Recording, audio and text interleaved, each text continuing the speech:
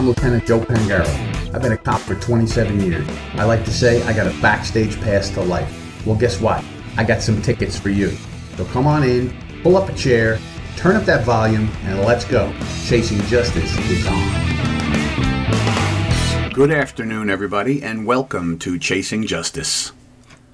I'm your host, Lieutenant Joe Pangaro, and as always, there's a lot of things going on in law enforcement world, in court systems, in our political systems, and our cultural systems. Our culture is really problematic. So one of the things that's on everybody's mind out there that I thought I'd start with is the concerns we're all starting to have now over artificial intelligence, AI, as it's being called. Now, AI is something that, I guess if we go back to the beginning of the computer world, like when I was in high school, I took a computer programming class, and it was this gigantic machine in the room, and we had to sit and use like a typewriter to punch out these cards, and when you typed in the information, minor little things like doing the small addition problems, 3 plus 3 equals 6, that kind of thing. The machine punched holes in the cards, and as the cards were loaded into the computer would read the holes in the cards, and that's how the computer would know to look at the information. It seemed amazing, even though to do a small set of calculations, minor calculations, some addition problems, mathematics problems, that kind of thing, and get it to print out words or whatever, you would have to use dozens and dozens of cards and then load these cards in, and then the computer would read it. It was awkward, and I could understand where when people first started seeing like the PCs, the Steve Gates stuff, when he came out with Microsoft, and then we had these PCs, and everybody said, yeah, this is going to be a passing fad. I remember that. People were saying a passing fad because, it seems so difficult and hard to do. Now, on TV, we had Star Trek, which had the computer. Please put in your coordinates. What do you want? That kind of thing. That seemed like science fiction. And it's funny because there's a saying in the world, does art mimic life or does life mimic art? So I think when we look at this and we saw this rise of computers early on, it seemed the idea that every home will have a computer. Yeah, sure they will. What are you going to do with a computer? And now we see where we are today. Just about every home has a computer. Your phone is actually a computer with a phone app on it, right? Because it does, how many other things does your phone do? And I remember we got our first computer. My son Joe was young. He was, 7 years old, 8 years old. So it was early on in the whole process. He was born in 85, so probably maybe 91 or 92. We got our first actual PC computer. My father-in-law, Ted, actually bought it for him because Joe was going to school, and he says, hey, I think he should be on top of technology. And he bought him a computer because Ted has always been a tech guy. He's always found tech fascinating. He bought GPSs when they were brand new. He was one of the first ones to get a cell phone when the tech was brand new. And he bought himself a computer, and then he got one for Joe.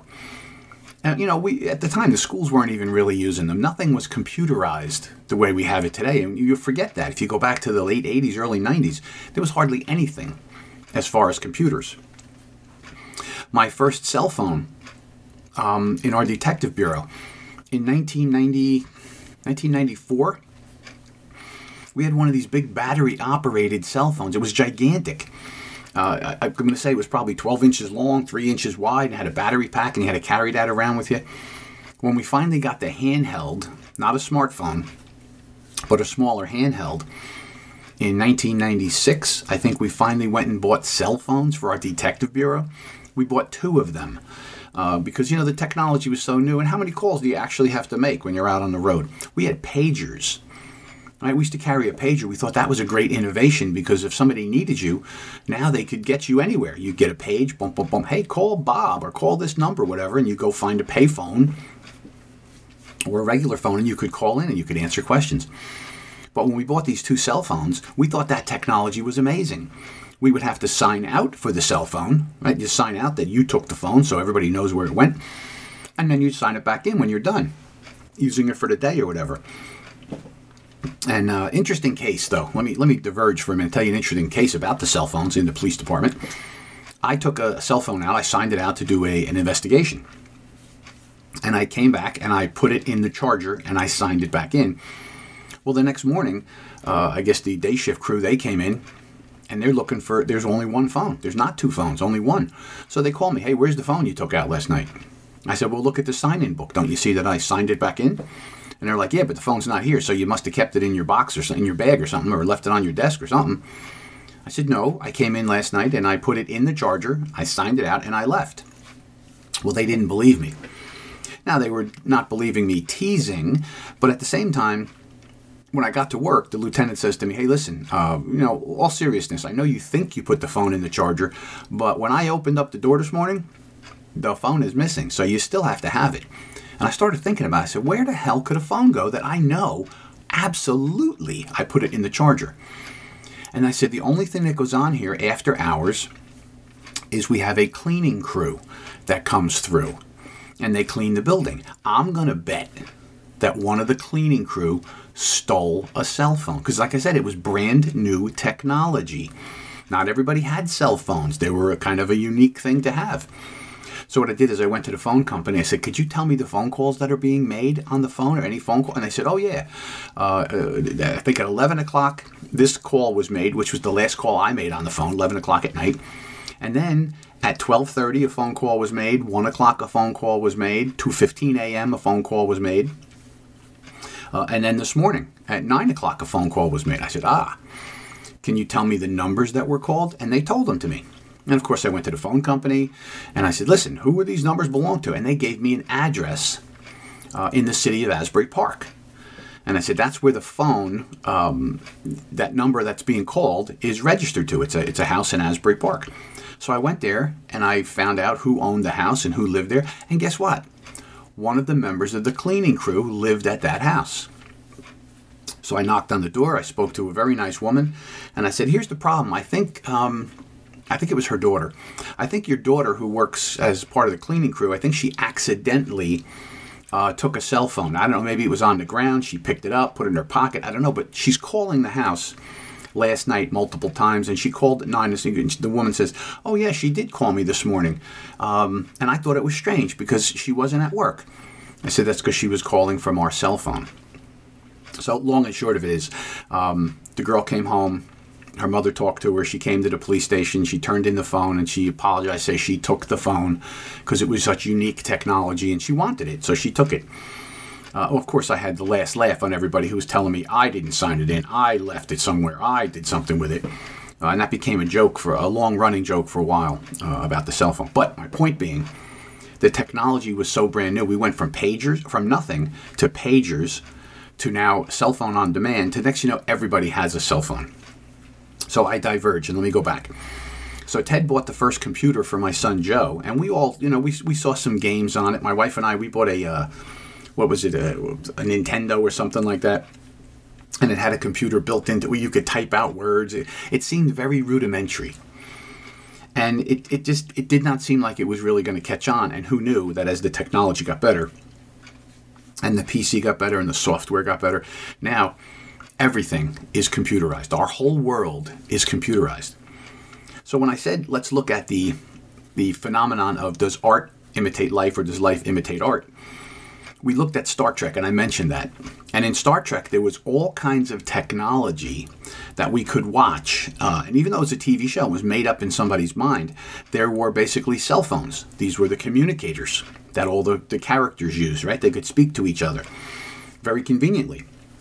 And it was a flip phone, right? Just like the first flip phones that we had in our world. In the TV world, they had flip phones. They had computers that could do all kinds of things, could run their ships, could do things for them. And that was like, wow, that's a futuristic, man. That's crazy. But you would speak to the computer, and the computer would answer you. Yes, this is where you have to go do. And right, it was interesting. In Lost in Space, a TV show from the 60s, they had a robot that could think on its own, even though it had to be programming, but it could think on its own. It had emotions. And when we saw all that, that seemed like, wow, what a futuristic, really cool world that would be. If you could walk in, I remember seeing the show where you walked in, they said, lights on, and all the lights would come on, and TV on, right? And that seemed so far-fetched in the future that, that's a place we would never be. Well, don't we have that now? Alexa, Sirius, whatever you are, turn on the lights, turn on the TV, put it on channel 5. Don't you talk to your TV now and you tell your TV, go to channel 22, go to Fox News, right? Go to the radio, put on America Out Loud. And it dials it for you. GPS, right? You talk to Siri on the one I have, Siri, find this address. She plugs it right in, sends you there. So the technology was all on the positive side, is what I'm saying. Doctors now could use different kind of machines to look at parts of our body they could never look at before, to diagnose disease, to help people survive, right? All positive stuff. Then along comes a movie called Terminator. Now, if you remember the movie Terminator, was starring Arnold Schwarzenegger. That's right, I am Arnold. I'm a big man. I pick things up and put things down, and now I'm in a lot of movies. All right?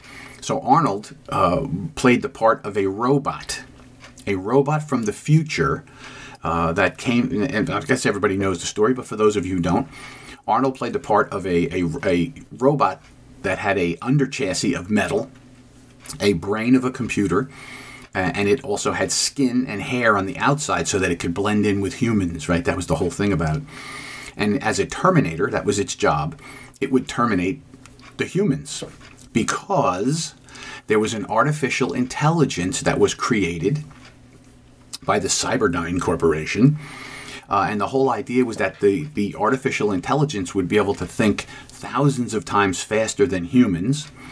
And therefore, if you gave it a problem, it could work on a problem much, much faster. It had access to all the information in the computer system to put things together to come up with an answer to help humanity. It seemed like a great idea. And once it went live, this artificial intelligence from Cyberdyne was so powerful that what the first thing it did, it looked around and it looked through its databases and it looked at the news and everything going on in the world, and it decided that humanity was a deadly species, and the best thing to do was to wipe them out. And this is what the artificial intelligence decided to do. It started a massive nuclear war. It got into every computer system on the planet, took it all over, and it launched a nuclear attack on every country in the world, wiping out most of humanity. Then it created its own robots using robotic construction places to build these Terminators. And the Terminators would go out then and hunt the rest of humanity to try and wipe us all out. And that was pretty scary. Now you have a scary technology. But at the time the movie came out, and until about, a year ago, the idea of a artificial intelligence that could really think sentiently like a human being, that could make decisions as opposed to just spitting out information to you, didn't seem all that real, but this is where we underestimate technology and the speed of this. So now we have this AI, artificial intelligence. We have this chat bot, right? This chat thing, you can ask it questions and it has access to all the data in the world. It can write stories for you. It can write term papers for you. I want a term paper on George Washington and the whole thing about him cutting down the tree, and it has to be 10,000 words. Well, this thing can research all that data and then write in whatever style. I'd like you to write it in the style of Thoreau. And within 15 minutes, this thing pops out a 10,000-word report on George Washington cutting down the cherry tree in the style of Thoreau. And then you turn that in as your own. So we're seeing that. And you say, wow, that's crazy. And then people started remembering the movie Terminator and saying, hey, is it possible that this artificial intelligence could hurt humanity? Right? Could it hurt humanity? Well, if you think about it, we never thought Star Trek was real. But there's a program, you can go watch it, go Google it and look it up. And it was the technology of Star Trek. And what they did is they compared the technology that they had in the TV show in the 1960s with the technology we have today to see how many things we actually have now. Medical scanners, communication devices, weapons, all kinds of things, computer programs.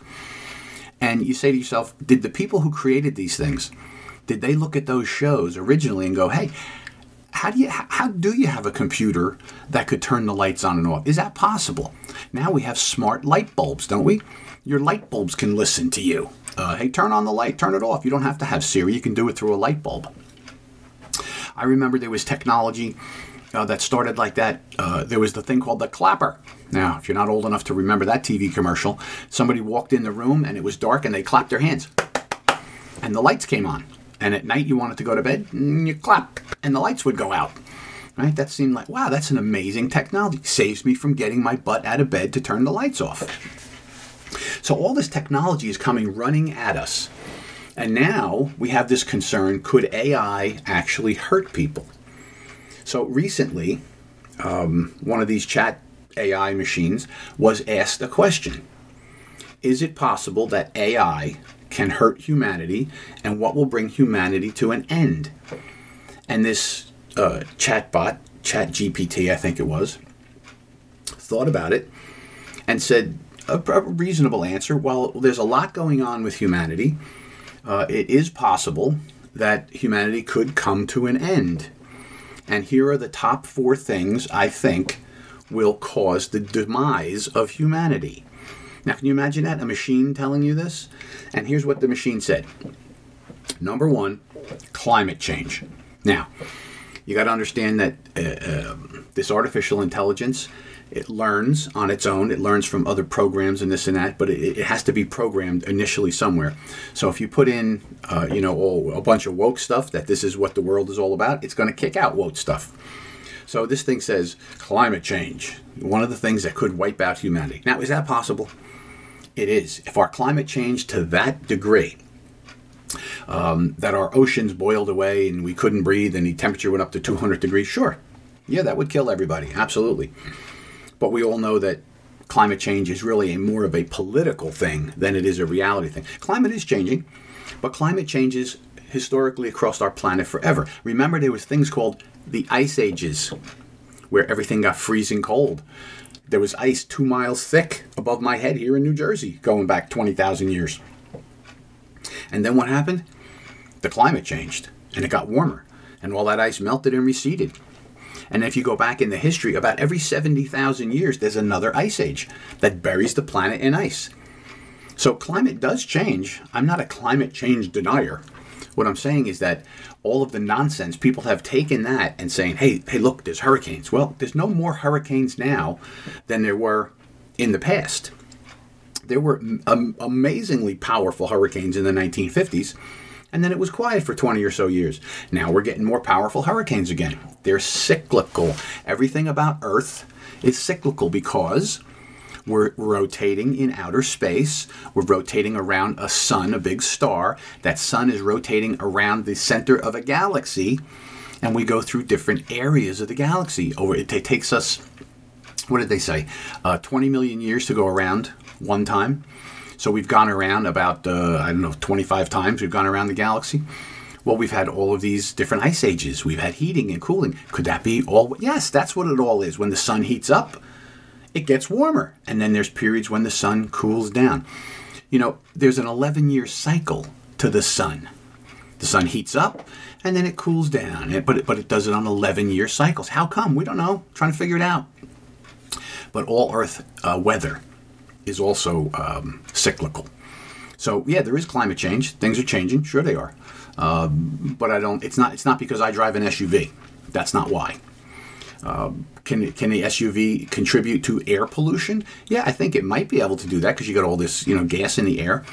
But the planet, I remember Rush saying one time, Mount Pinatubo in the Philippines burped up a huge explosion. And what the scientists said, that just put out more carbon dioxide in the atmosphere than all of humanity has since the beginning, in one burp of a volcano. So I think the Earth is capable of absorbing all of that kind of stuff and recycling it and cleaning it. Now, should we take care of our planet? We absolutely should. Should we pollute? No, we should not. Should we also destroy our civilization by getting rid of, gasoline-powered cars? No, we shouldn't. Is it a good idea this is like a little test for everybody. Is it a good idea to develop alternative fuels? It is a good idea. Does that mean we immediately jump to these alternatives that are not proven, that will hurt our economy, hurt our lifestyle, hurt everything about us? No, we shouldn't do that. We should continue to develop these things in the background And particularly here in America, we should continue to develop the resources that we have. Fracking, natural gas, oil. We should be an energy independent country again, like we were under the Trump administration. Right? That would be the best thing to do. So that's the first thing that the chatbot said. Climate change could kill off humanity. And I say, yeah, you're probably right. If we had an ice age, it would be tough. If we had a blistering heat wave and everything melted and the temperature went up to 150, I think that would be tough for us to live. So maybe, okay. So number two.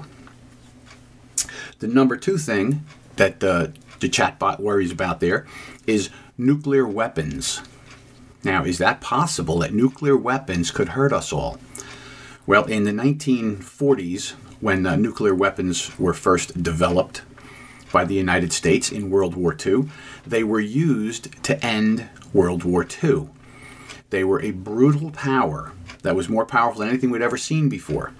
And at the time, we were looking at the deaths of millions and millions and millions of people across the globe, and we were fighting two despotic, tyrannical regimes, the Nazis and the Japanese imperial government.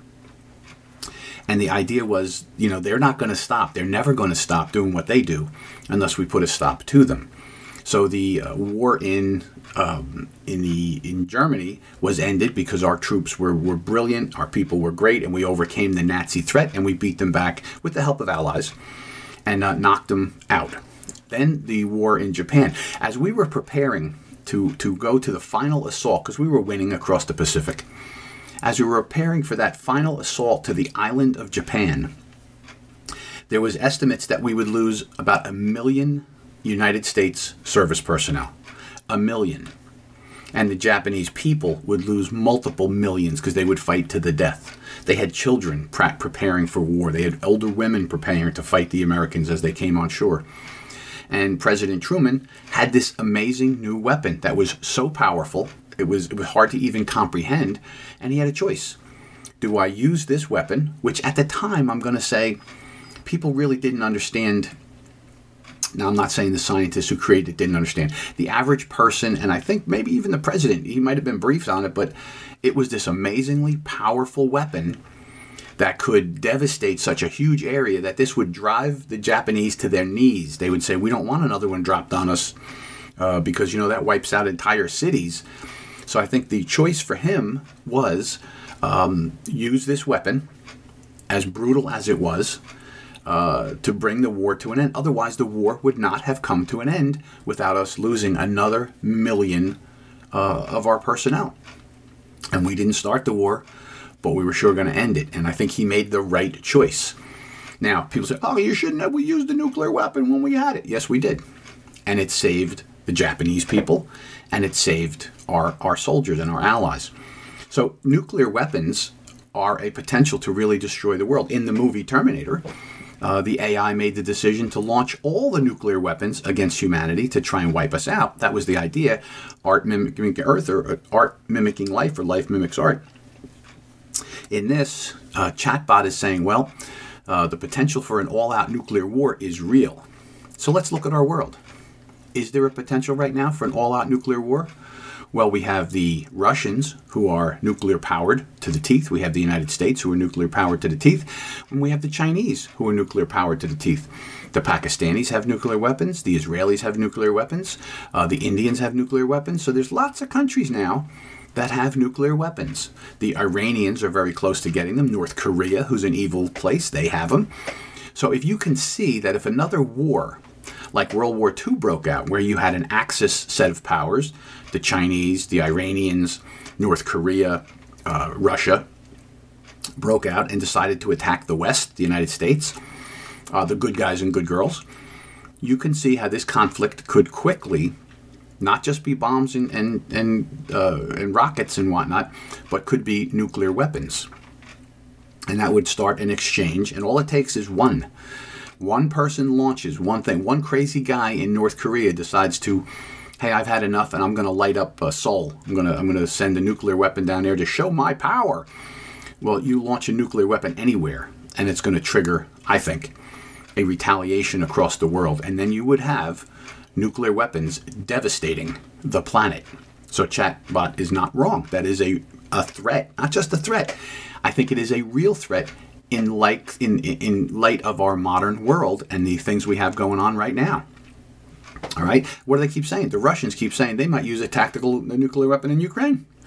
And that would ignite maybe doomsday. The next thing that ChatGTP, whatever it is, the AI predicts, is the rise of artificial intelligence, the rise of machines that can take the place of jobs, that can do surgeries that could go bad, could go wrong. But the rise of machines like AI that could take the place of people in the workforce, which would create, oh, that'd be great. You wouldn't have to go to work. No, you'd have no work, right? There'd be no money. You couldn't eat, and that would create strife, and that would create anxiety. And now you might have civil unrest, which could lead to, we're not that far from civil unrest that breaks out everywhere. The only thing keeping that really, I think, from happening is people who are not progressive, who are not out to attack and protest and destroy everything. The minute those people decide they've had enough and they're going to fight back, then we have a civil outbreak, I think. So, the rise of AI taking jobs, which they're now predicting, they're going to take jobs because you can get artificial intelligence to do just about anything and probably do it better and faster. Right now, there's a writer's strike going on, right, in Hollywood, movie and TV. And people are joking, saying, well, the chatbots could write better scripts than these people could. So they could be out of work. So it's possible that the rise of AI, the continuing way it's going, absolutely can be a destruction of humanity. And the last one that predicted was another pandemic. Another pandemic or multiple pandemics. We have biological weapons. The corona virus, COVID-19, I believe, was a biological weapon created by the Chinese in a lab in Wuhan. And I think it got out. And we had a pandemic and we lost millions and millions of people. Well, chatbot is saying, hey, there could be more pandemics coming because we're not stopping creating those biological weapons. We create them. The United States creates them. I think everybody in the West has them because they're a legitimate pursuit because we might be able to use it. But now maybe it's out of hand and you could see multiple of these things happening. So that's the concern about AI coming right from the AI itself, of the things that could wipe us out. So we should all think about that as we go forward. I know people are saying we should make a law to stop artificial intelligence. Well, let me tell you this. The genie's out of the bottle. It's not going back. It's only going to become either more beneficial or more dangerous for humanity. And with that thought, we'll be back in a minute. In 2008, people could spend an average of 12 seconds on a task without becoming distracted. 5 years later, it was only 8 seconds. The digital age is narrowing our attention span. Trouble concentrating or recalling information is frustrating, embarrassing, and kills productivity. Advanced nutrition company Healthy Cell created Focus and Recall to boost your brain power. And unlike other supplements that don't work, Focus and Recall is not a pill. It's a patent-pending gel you swallow with ultra-absorption of science-backed ingredients to help you immediately sharpen focus, concentrate longer, and strengthen recall. These physician-formulated gels come in a small gel pack. Tear off the top, shoot it down. Thousands of 5-star reviews proves it works. Supercharge your brain and see the difference. Go to healthycell.com and use limited time code OUTLOUD for 25% off your first order. Risk-free. Love it or your money back. Guaranteed. Healthycell.com, code OUTLOUD. The pandemic may be over for some, but millions of Americans are needlessly suffering from the long-term effects of toxic spike protein from COVID-19 and the vaccines. Fortunately, Dr. Peter McCullough and his team at the Wellness Company designed their spike support formula with the miracle enzyme nattokinase, scientifically studied to dissolve spike protein so you can feel your very best. Go to OutLoudCare.com today and use code OUTLOUD for 25% off your first order. Whether you're an independent, a Democrat, or a Republican, one thing remains true. Airborne viruses love us equally. You've all heard Malcolm and the great Dr. Peter McCullough talk about the advanced nasal solution Cofix RX. Cofix is made in the USA and recommended by thousands of doctors and pharmacists nationwide. Spray goodbye to colds and flus with a Cofix RX Nasal Solution Cleanse. That's COFIXRX.com. Save 20% by using promo code OUTLOUD at CofixRX.com. We are fighting the ultimate fight between good and evil. AmericaOutloud.com replaces groupthink with innovative think. Well, it was Walt Whitman, the poet, who said, "Keep your face always toward the sunshine, and shadows will fall behind you."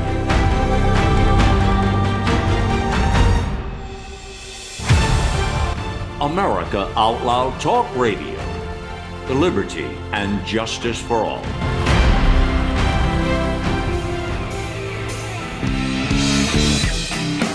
All right, we are back. So listen, I appreciate everybody's, emailing, and I appreciate everybody sending me, messages and this and that. It's really nice to know that you're out there. I certainly appreciate it. People telling me they read the articles. Now, I haven't written a lot of articles on the platform. I should probably get a few more up there. I've been extremely busy, and that's one of the things that kind of slowed me down. I told you in a recent episode, I was finishing up a book called The Investigation. It's about how to conduct an investigation. It's available from blue360media.com. So that kind of took a lot of my time. But I do like writing articles. And with so much going on in the world, I'm going to try and, dedicate myself to formulating some of my thoughts and getting them back onto paper and get them up onto the platform, because it's really great to have that ability to do that, to have an opportunity to say what's going on. But I do appreciate everyone out there sending me, kind thoughts and kind words, and you like Lieutenant Joe, and I think that's great because I love all of you.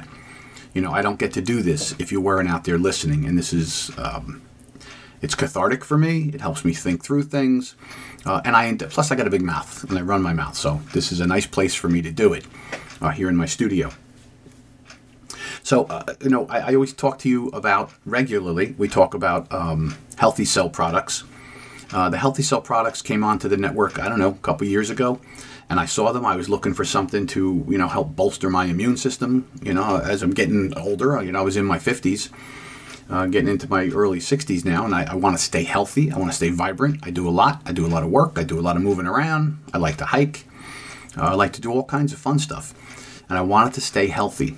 And I saw this product, Healthy Cell Immune Boost, And what do I know from this, that, or the other thing? But I know that your immune system has to be strong. And we just went through this whole pandemic thing where if you didn't have a strong immune system, you could have a serious health issue. You could even have died. And I started taking this before actually all this went on. I started taking the Healthy Cell Immune Boost, and I found it really helped me. I've told you, 20 times. When we get together, I tell you how much it helped me. It's also helped Mrs. Kathy, right? She takes it. So if you're looking for something to help you, if you have a sleeping problem, they have something for sleeping, helping you get REM sleep so you can sleep better and then you're healthier. And it's also stuff to help focus you, helps you to focus your thinking. And with so much going on, I bought some because I want to start taking it myself. I got my friends taking it. They're giving me, the guys from the neighborhood are giving me a little input on how it's going. But I take the Healthy Cell Immune Boost, and if you're looking for something, give it a try. I think you'll really like it.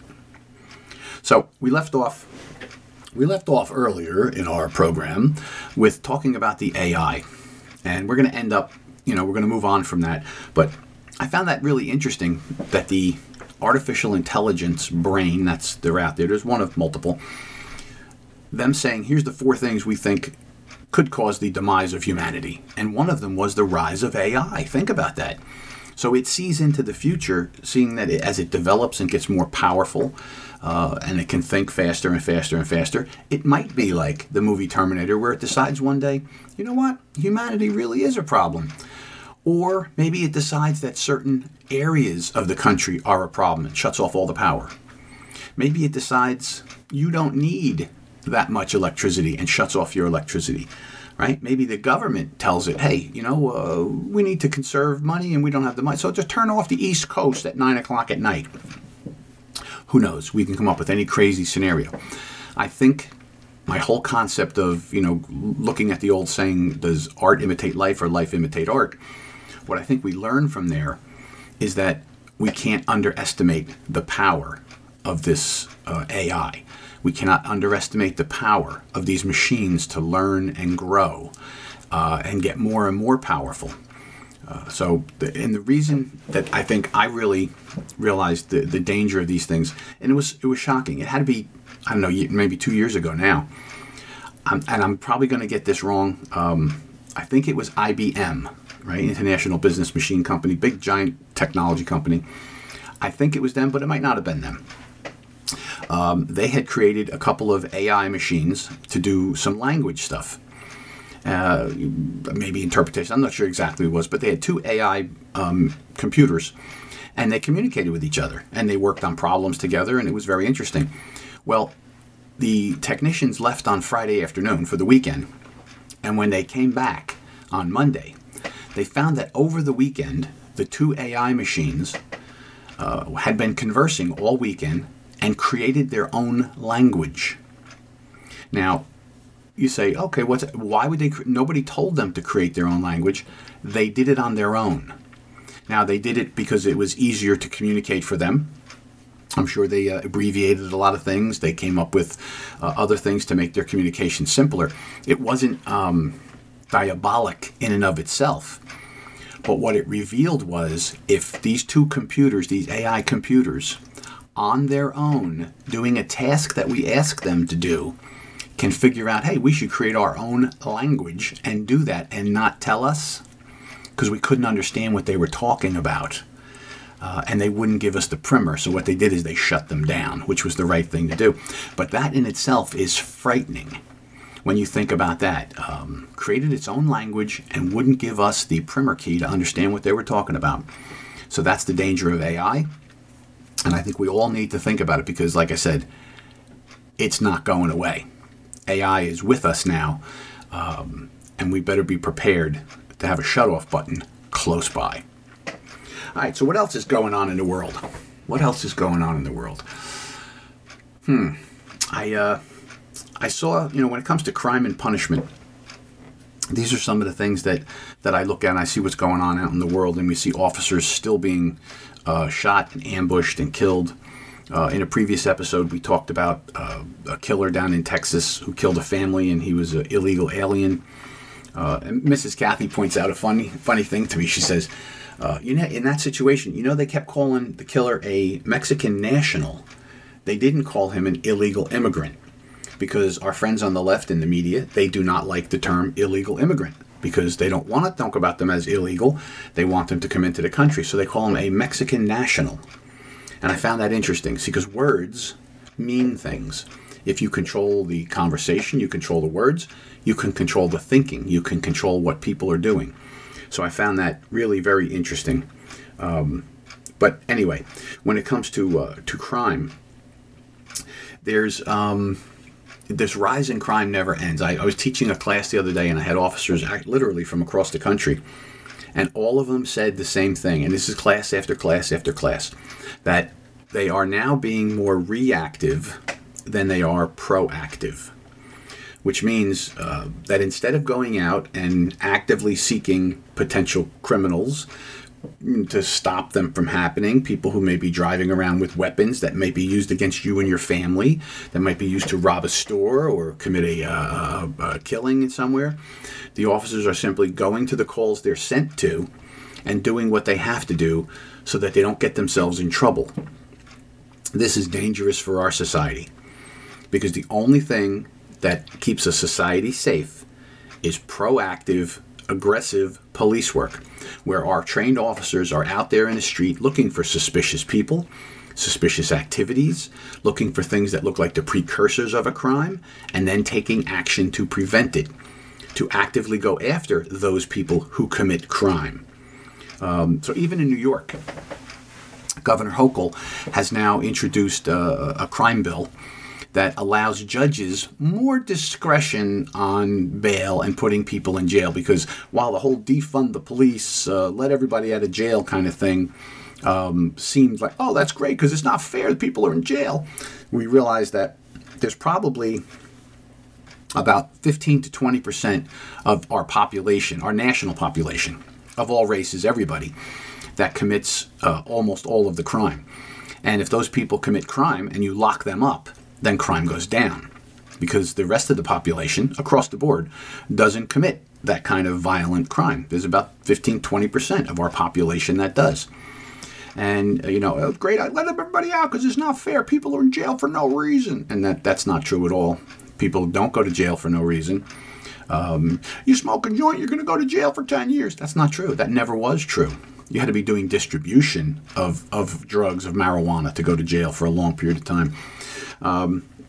But anyway, long and short of it is this crime is starting to become such a problem. You're seeing major stores close down in major cities and leave. The population flight from New York, I saw this the other day. I think they said the state of New York is down $16 billion in tax revenue because so many people have moved out of New York and headed to places like Texas and Florida, where the tax burden is much less and where the freedom is much greater. And the crime doesn't exist as it does in New York. So it's interesting. It's interesting enough to see Governor Hochul produce this bill that says, we're not going to tie the hands of the judge, because the wording in the law previous to that was that the judge had to use the least restrictive action when someone was brought in front of them to determine if they should be bail or not. So the least restrictive action is to release someone on their own recognizance, no matter what they did. They sign a piece of paper saying that they will come to court, and you let them go. That's the least restrictive. And that's why people were getting out of jail, getting arrested day after day after day. Literally, some people, one guy did 6 bank robberies in 6 days. One, he did 2 in the same day. He was arrested for doing a bank robbery, went back out and robbed another bank. Because they get right out. Because the least restrictive is no bail, recognizant. Out they go. So it's interesting to see even someone who is progressive and as liberal as Governor Hochul say, we have to give the judges a little more leeway in these very serious cases, that they can keep dangerous people locked up, because if not, they'll come out and hurt more and more people. And I think that pendulum, though not fully swinging back towards law and order yet, is starting to resonate with people, as we're starting to say, you can't walk on your own streets at night. You can't take your kids out. You can't do a lot of things without getting raped, robbed, murdered out in the streets. And that's no way to live. And I think people are starting to get sick of it. When businesses close and they leave, now you don't have opportunity to patronize those businesses.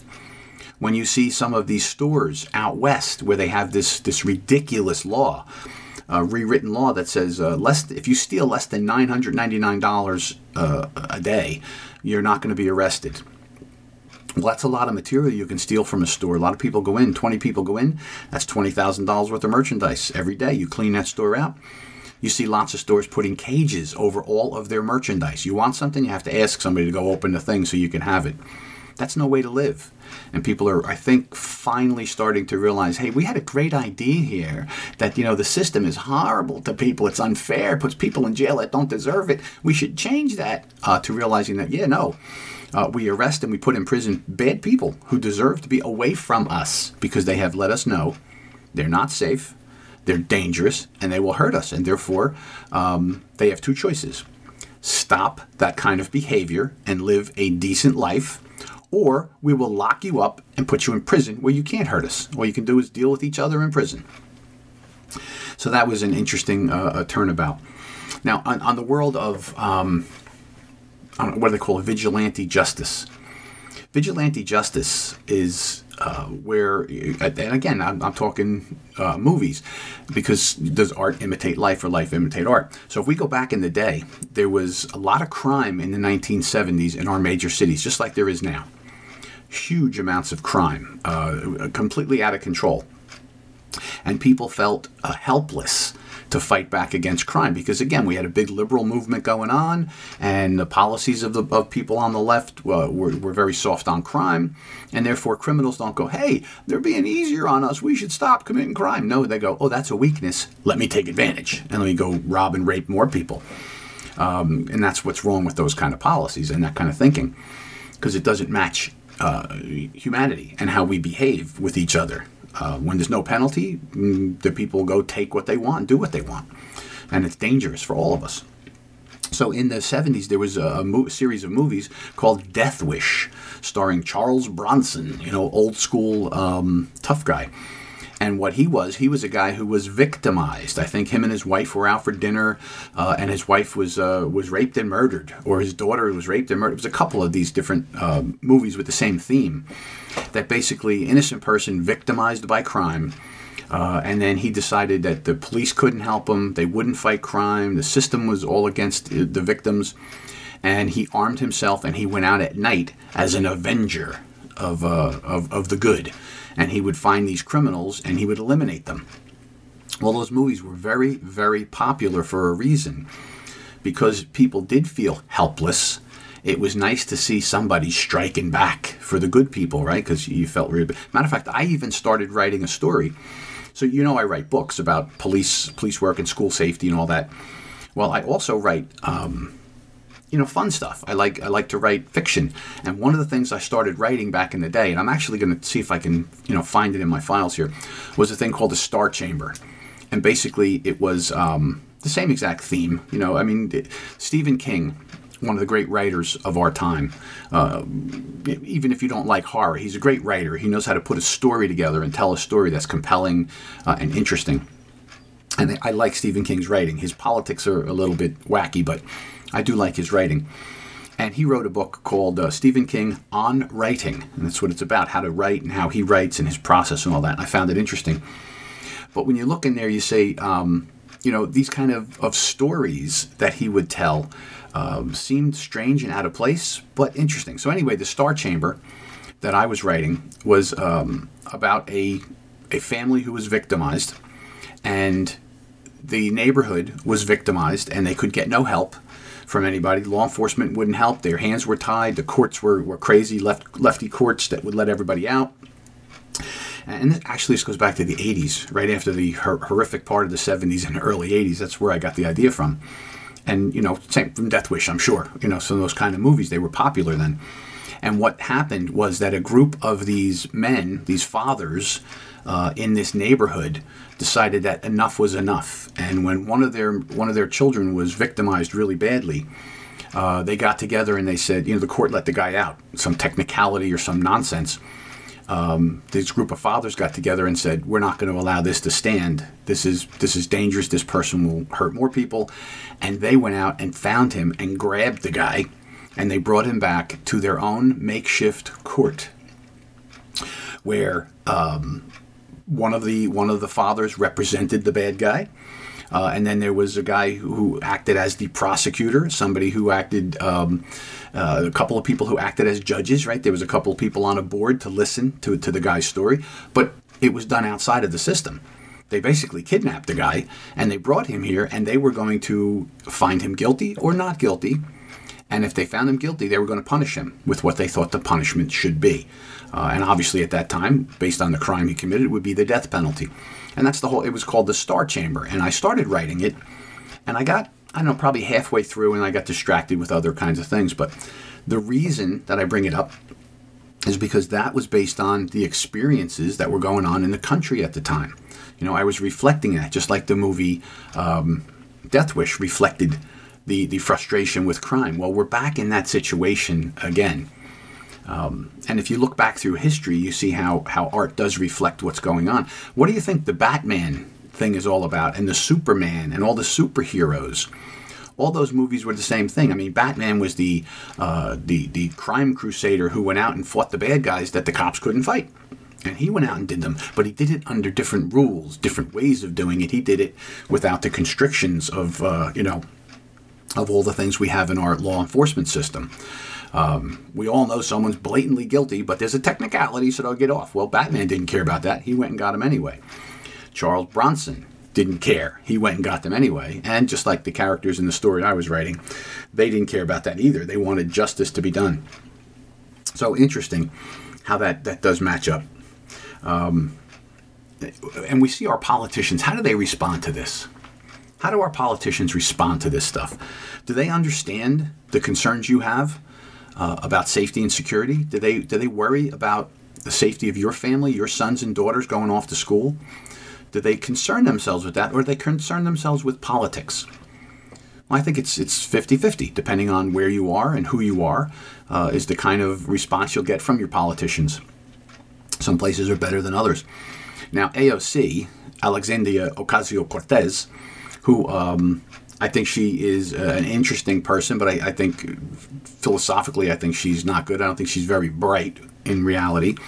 But she does a good job at what she does for her people, for the people she's representing. You know, the people on the left, the progressives. She speaks their language and she represents them, I think, appropriately, how they want to be represented. But recently, there was a guy in the subway in New York City, and I think he was a homeless guy, and he was having a mental breakdown on the subway, where you can't get away when somebody has a mental breakdown and you're stuck in the train. All right? It can be dangerous. People are shot. People are stabbed. People are raped in the train, even though other people are on the train with you. So this guy starts to go off and have a problem. And a couple of people on the train are starting to get concerned and upset with this guy. And there was a young Marine, off-duty Marine. I don't know if he retired out of the Marines, but they called him a Marine, a young Marine. He decided that he's gonna stop this guy from doing what he's doing, and he grabs the guy, and he puts him in a headlock, and he takes him down to the ground where the guy's fighting and wrestling and all kinds of stuff. And they held him there till the police came, and unfortunately the man died in custody. They said the Marine gave him a chokehold. The Marine was taken into custody. He was not charged, but they're doing an investigation. They documented and all that because the medical examiner says that he died from compressions of the neck. Now, when you read the stories about this, and this is where people don't understand, chokehold and not a chokehold and this, that, and the other thing. The purpose of a chokehold is to render someone, to incapacitate somebody. You basically choke off the blood to their brain till they pass out and they stop attacking you. That's what the purpose of a chokehold is. Now, if you apply it for too long, the blood cuts off to the brain, the person can die. And that's usually not the intent, but that certainly can be the outcome. So this Marine choked this guy out. Apparently, the guy went out, but it said it went on for 15 minutes. He kept him in a chokehold for 15 minutes. Well, let me tell you, if you get put in a real chokehold, you're not going to last 15 minutes. You're not going to be able to speak. You can't say, I can't breathe when you're in a chokehold. If you can speak, you're not in a chokehold. You might be in a headlock, right? You might be in a headlock, but you're not in a chokehold. The whole idea of being choked is that you can't breathe and the blood to your brain stops. So people that say, I can't breathe, you're choking me to death, they're not being choked to death. They might be in a headlock, but they're not being choked to death because you can't speak when you're in a chokehold. So this man died. The police took him into custody, and they've declared it. The medical examiner said it's a homicide, which basically means it was a death caused by another person. Whether it's justifiable homicide, whether it's not justified, and then it would be murder. That's the difference, because we do have people kill people all the time, and it's justified. It's still a homicide because one person killed another. But if it's justified, then it's a homicide. If it's not justified, then we have murder, which is the intentional taking of someone's life. Then we have manslaughter, doing something recklessly or something that potentially could cause someone's death. Doing something accidentally, right? Is all these different ways. So in my book, The Investigation, one of the first things I do is I explain these different definitions. So when you hear the news, you're more apt to understand what's going on. So the police released this guy, this Marine, without any charges because they're now going to look at the medical examiner's report. They're going to go to a grand jury. They're going to decide, was he justified in doing what he did? Was the actions he took to take this man down, who was potentially dangerous to these people on the train, was that proper thing for him to do to protect himself and everybody else on that train? And did the man die because the person purposely did it? The Marine purposely choked him out and killed him. That would be murder. Or did he accidentally apply too much pressure and the man died? That would be manslaughter. Or was it a matter of determining that what the person did was appropriate, and it's unfortunate that the man died as a result of this, but if he hadn't been acting up and going after people, the Marine wouldn't have taken him down and he would have gotten off the train like everybody else. So interesting to see how that one's going to turn out. There's a lot of talk about, chokeholds and this and that, and they can be dangerous. And if they're not applied correctly, people can die. And that's why most police officers are prohibited from using chokeholds. Unfortunately, what we see out in the world is a lot of things that are not chokeholds per se are called that, and that ignites inflames people to be upset, and there's no reason for a chokehold, and you shouldn't do it. And it's unfortunate that we don't really talk about it. Now, many police agencies trained the officers to use a chokehold. They use it in wrestling, right? In jiu-jitsu and all these other kind of martial arts. A chokehold is a legitimate thing. You apply certain pressure, and the person passes out, and you win. You get them. You stop them from going. And that was the idea in law enforcement. If you could do that instead of shooting somebody, that was better, But now most agencies have banned the use of any kind of a chokehold because you don't want people dying in custody. The reality here, though, is that, and people don't really want to recognize this, but it's true. The police don't just run up on you and decide to beat you, put you in a chokehold, knock you to the floor, kick you. Yes. To my crazy friends out there, yes, there are occasions when police officers do bad things. There are. They're very far and few from what happens. What really happens, and this is what really happens, an officer confronts an individual for a legitimate reason. The officer was sent there to investigate someone's behavior, something going on. The officer makes observations of someone being suspicious or doing something they shouldn't be doing, or assaulting someone. Or someone else screams and yells, and the officers roll up and see what's happening, and they have to take action to protect people. And what happens is the person who's perpetrating the activity, the negative activity, they don't want to be taken into custody. They don't want to be held responsible. They want to get away. And it's not the job of the police to let people who have committed crimes to get away. So therefore, the officers then try and take them into custody. And here's how this works.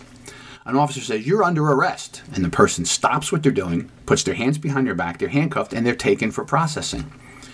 When people don't do that, and they fight, and they run, and they push, and they use weapons, and they try and kick and bite and all this other stuff, then they get injured by the police, right? Cops don't go out there and just start beating people. That's not how it really works, no matter what you see on TV or what people try and tell you.